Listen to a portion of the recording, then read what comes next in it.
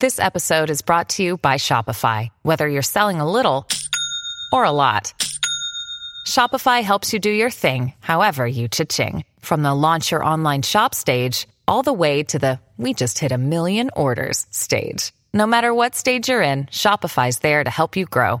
Sign up for a $1 per month trial period at shopify.com/special offer, all lowercase. That's shopify.com/special offer. You're listening to a flash briefing from MLive with your host, Jessica Shepard.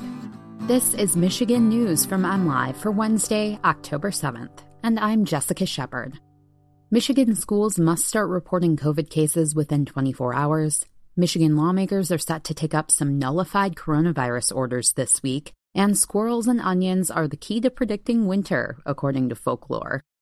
Michigan schools must notify the school community about probable and confirmed cases of COVID-19 within 24 hours under a new emergency public health order issued by Michigan Department of Health and Human Services Director Robert Gordon on Tuesday.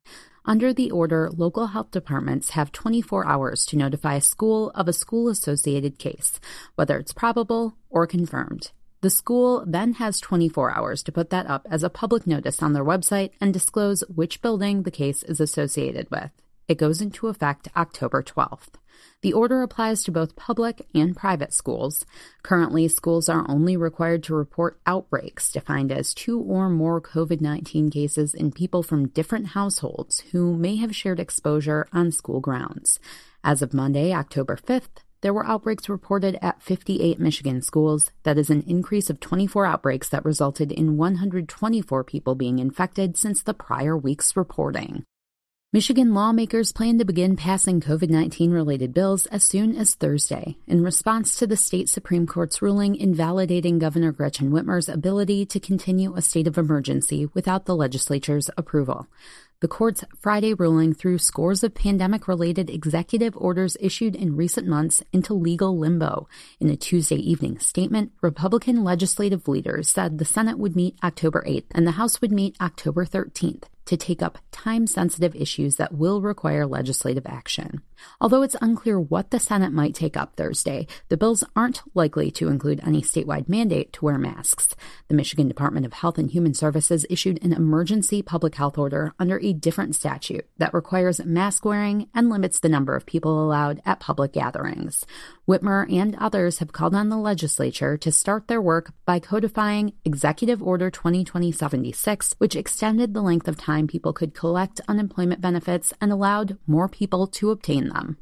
Are the squirrels scampering through your front yard a little faster than usual this year? Or maybe you've noticed the skins on those apples you bought from the farmer's market were a little tougher to bite through.